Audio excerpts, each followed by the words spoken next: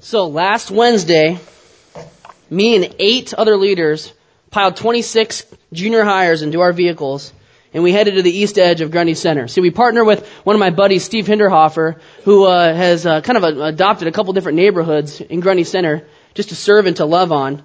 And so he's invited Chaos to come in throughout the year to help take part in that. And so as we arrived on Wednesday night, Steve gave each of the group of students a roll of paper towels and some window washer and some garden tools and some trash bags. And then we divvied up the groups, and we had them go knock on the door. And when they knock on the door, we'd say, "Hey, we're friends with Steve. You knew we were coming. How can we help you? How can we serve you?" And so you have this picture of kids on the inside and outside of these residence homes doing the wax on, wax off motion, trying to figure out how to clean these windows, tilling the garden, and doing whatever else these people needed. And as we were finishing up, some girls came running up to me, Brad, as if something horribly had just happened. At least that's what was going on in my mind. That was my first instinct. Oh gosh, am I going to have to call the ambulance? I knew I should not have given those 6th grade boys some of those garden tools. Well, I guess I'll have some parents who are a little upset with me.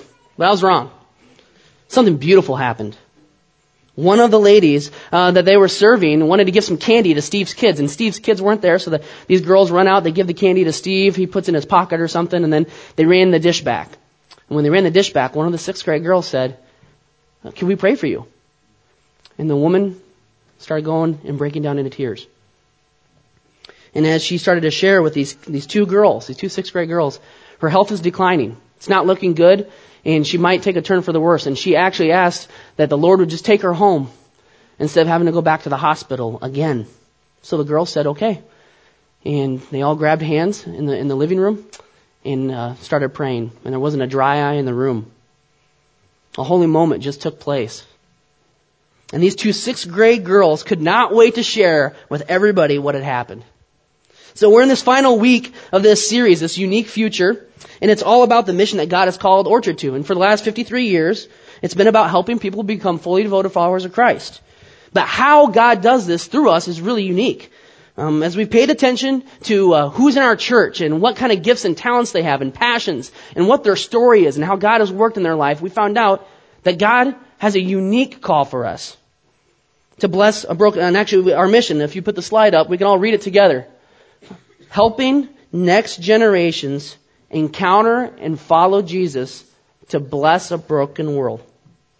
We see this as God's missional mandate, the reason God calls us together. It's not so much a new thing, but it's maybe more of a sharper focus of God and how He works through us to help people become fully devoted followers of Christ.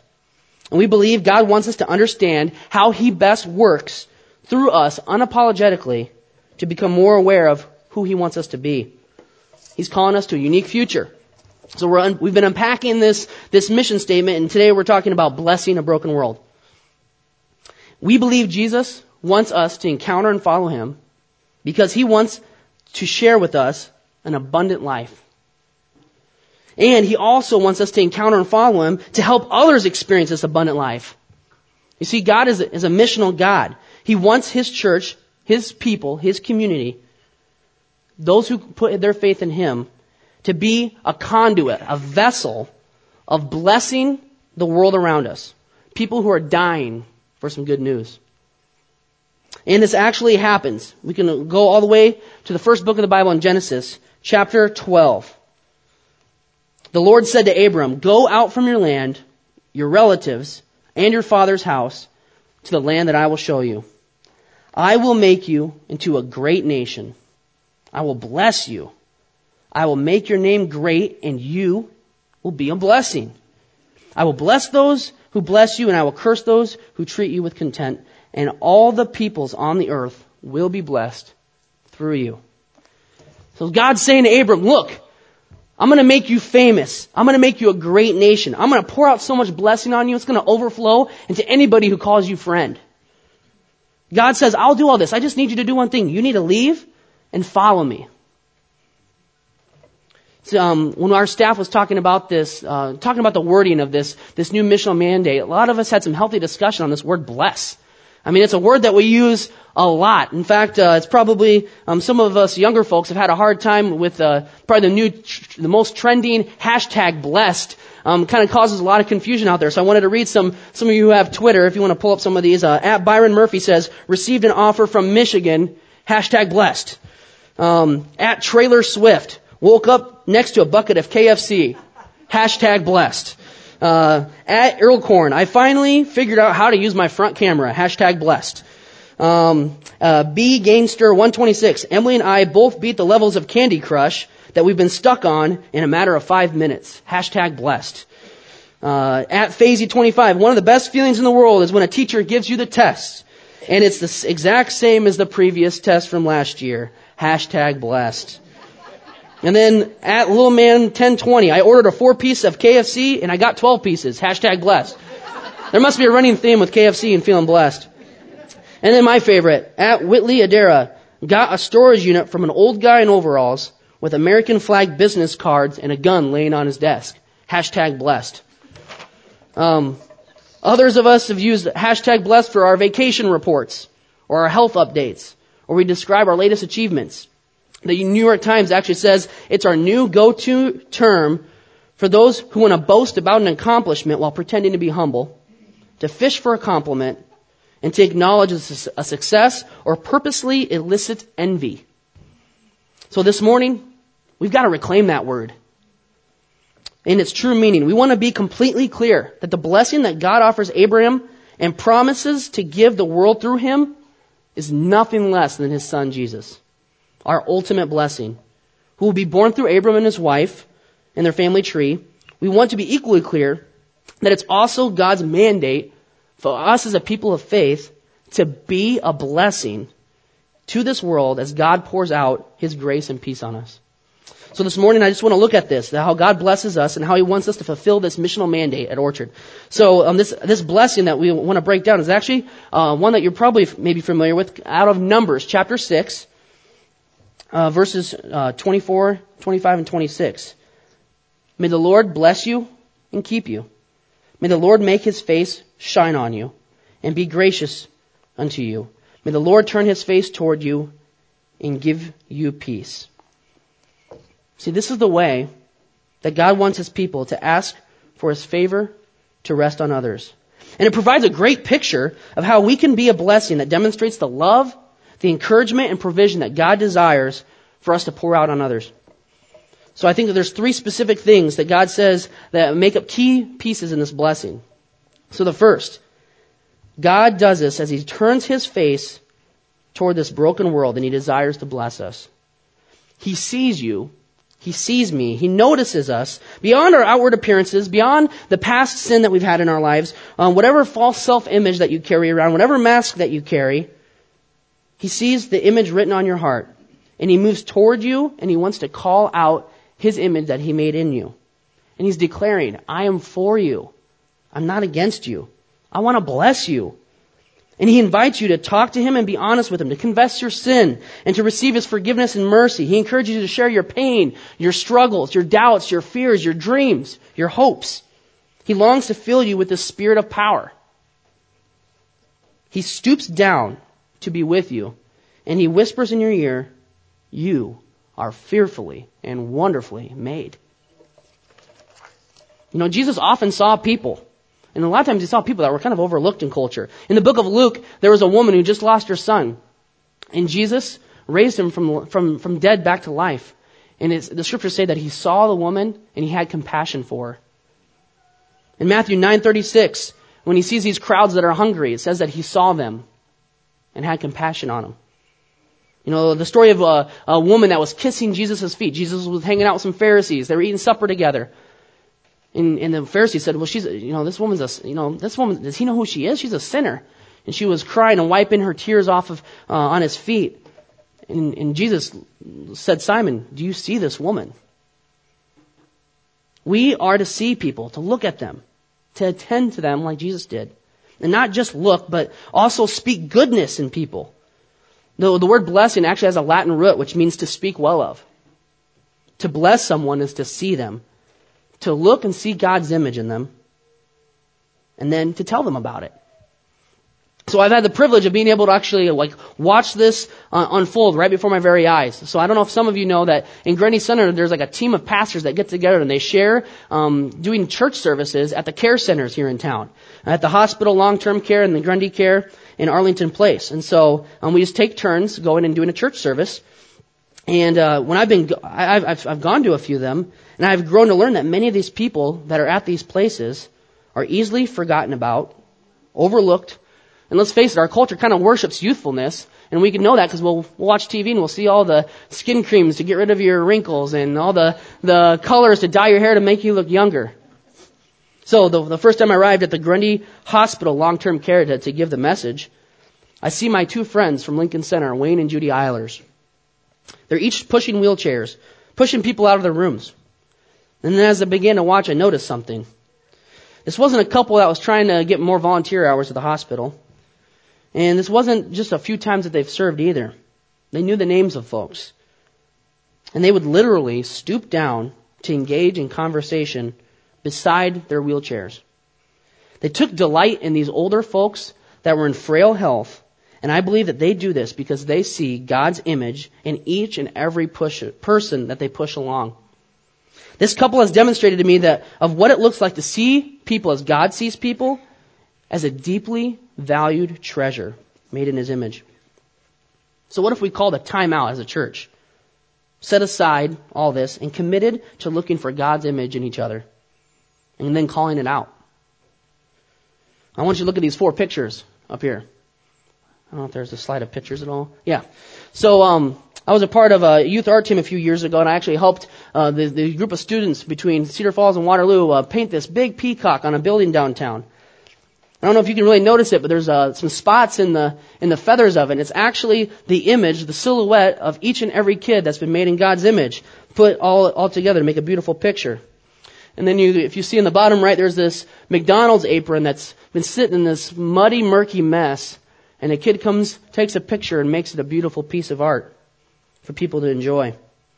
And they have this love is power. These kids trying to bring a message to the community. And if you see in the background, each kid, their image, their silhouettes are on the back of that painting. And then watercolors hanging on doorknobs, a gift to brighten a stranger's day. These are all projects that have been completed by this youth art team sponsored by Orchard Hill and Harvest Vineyard Church. And for the last 5 or more years, this team has been doing exactly what I'm talking about this morning.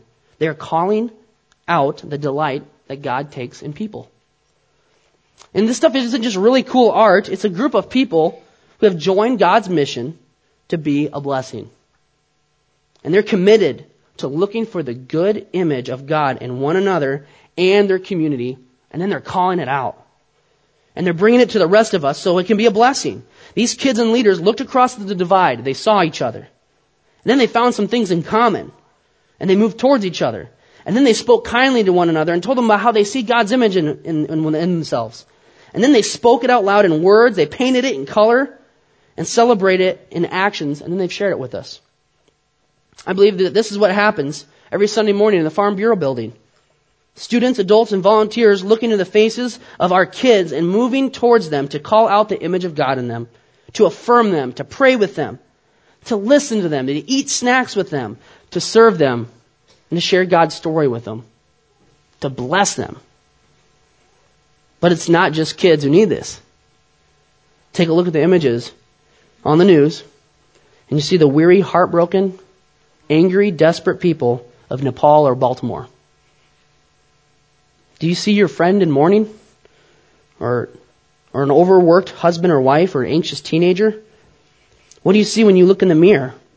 As an employer or a teacher or a coach, husband or wife, mom or dad, you have employees, students, athletes, roommates, spouses, kids, neighbors, all around you longing to be noticed and wanting to be blessed. Last year, I was actually invited to the Jeff and Cindy Mickey's house. They were going to have a blessing ceremony for one of their oldest sons, Lewis. And their idea was just to invite a few of his friends to come over. They were going to read some scripture, to pray, to affirm these young men, to speak good in their lives, and then maybe even paint a picture of a future that God might have for them. And they expected maybe like a dozen people at the most. Well, I show up, and the whole entire deck is packed full of people. In fact, there's not enough room on the deck, and they're overflowing into the backyard, and then we had to open up the screen door to the kitchen. All because so many people were hungry for a blessing. They invited their friends, their parents, and they filled up the place to receive that blessing. You know, Ron Rolheiser, an author and theological school president, says, so much of our hunger is a hunger for a blessing. So much of our sadness comes from the fact that nobody has ever taken delight in us and pleasure in us in a non-exploitative way. I want you to know this morning that God wants to bless you. In the garden, as God completed each day, He said it was good. And then when He made humans, He said it was very good. He made male and female and proclaimed that. He told us how He sees us and what He thinks of us. He doesn't just love us, He likes us. When Jesus was baptized, the heavens opened up and a voice called out.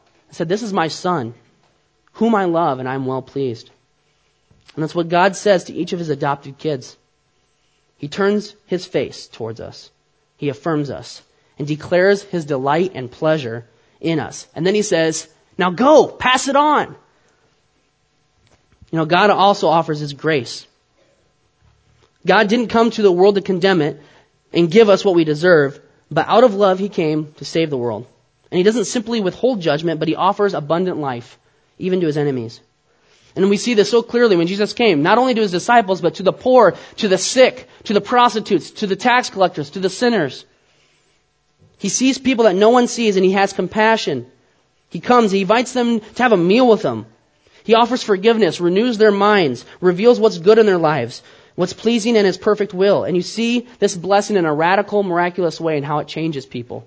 You see this in the story of Zacchaeus, the chief tax collector, the guy that's stealing money from his own people, getting rich, and then he's funding the Roman government who's oppressing his very own people. And Jesus sees him in a tree and says, hey, come down. I want to eat dinner with you. I want to spend time with you. I want to call out the good in you. And he immediately turns to pass. Zacchaeus gets changed by this. And he immediately turns to pass this blessing on others and pay back those he's wronged. And Jesus invites us into this way of life. So I have a story. It was my junior or senior year, I can't quite remember, and I was late for work. Earlier that afternoon, my dad had reminded me that he was parked behind me. You already know what's going to happen. So he said, don't be careful. I'm parked behind you. I don't want you to hit my truck. Just remember that. And I was like, yeah, okay. A little bit of time passes. I'm getting ready to get my clothes on. He probably said it a second time. Hey, don't forget, I'm parked behind you. And then I'm probably tying my shoes, getting my keys. It was at least a third time. Hey, don't forget. And I was like, yeah, I gotta go. What do you think happened? I drilled Dad's truck.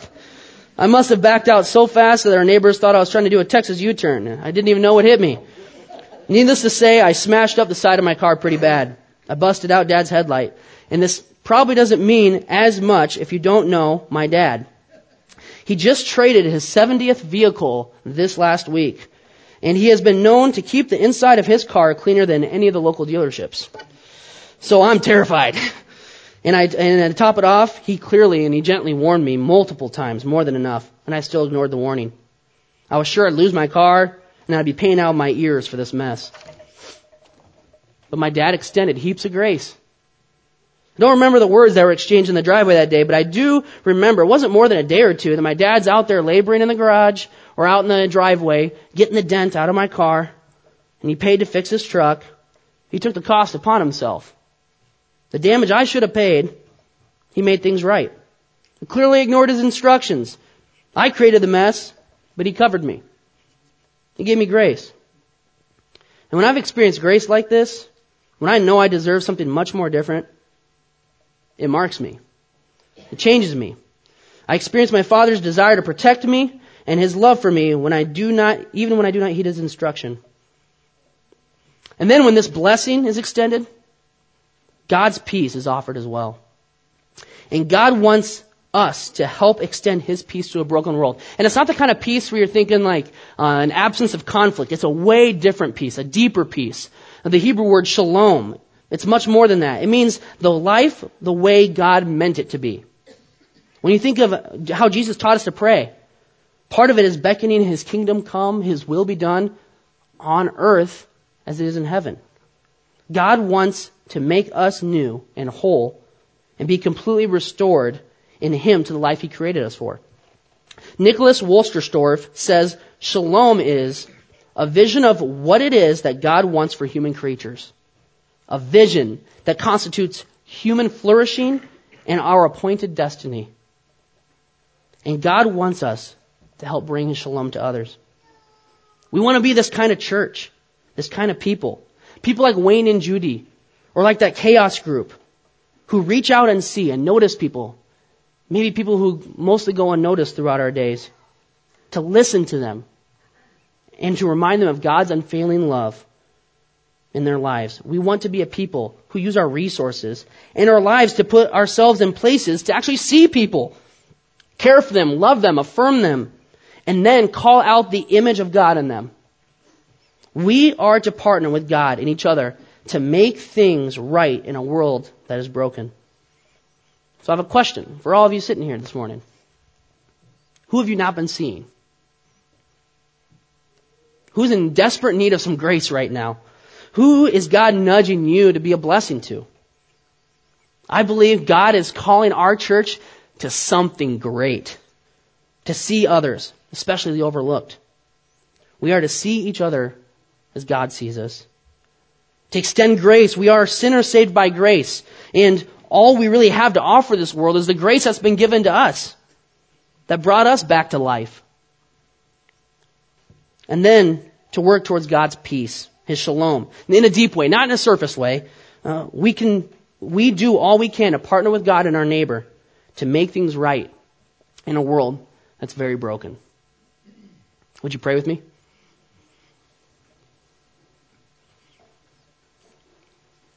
God, it doesn't make sense, going back to that story of Abram, why you would choose a people and decide that you're just going to pour out blessing upon blessing. It must say a lot about how you are a gracious and you are a generous God who loves His people. And God, I just pray that if there's someone this morning sitting in here and they just don't see themselves how you see them, God, that you could just you could flip their lens around. That they are fearfully and wonderfully made. God, and for those of us that might grasp that, God, would we be changed coming out from here and to go and be a blessing in a world that's broken, and we are a part of that brokenness. We thank you so much for your Son, Jesus, that meets us in our brokenness, has the power to restore us, and give a hope for the world. Your local church is the hope for the world. We thank you so much of the work that you're doing in and through us, and we pray that you'll continue to transform lives for your glory. We pray all this in your name. Amen.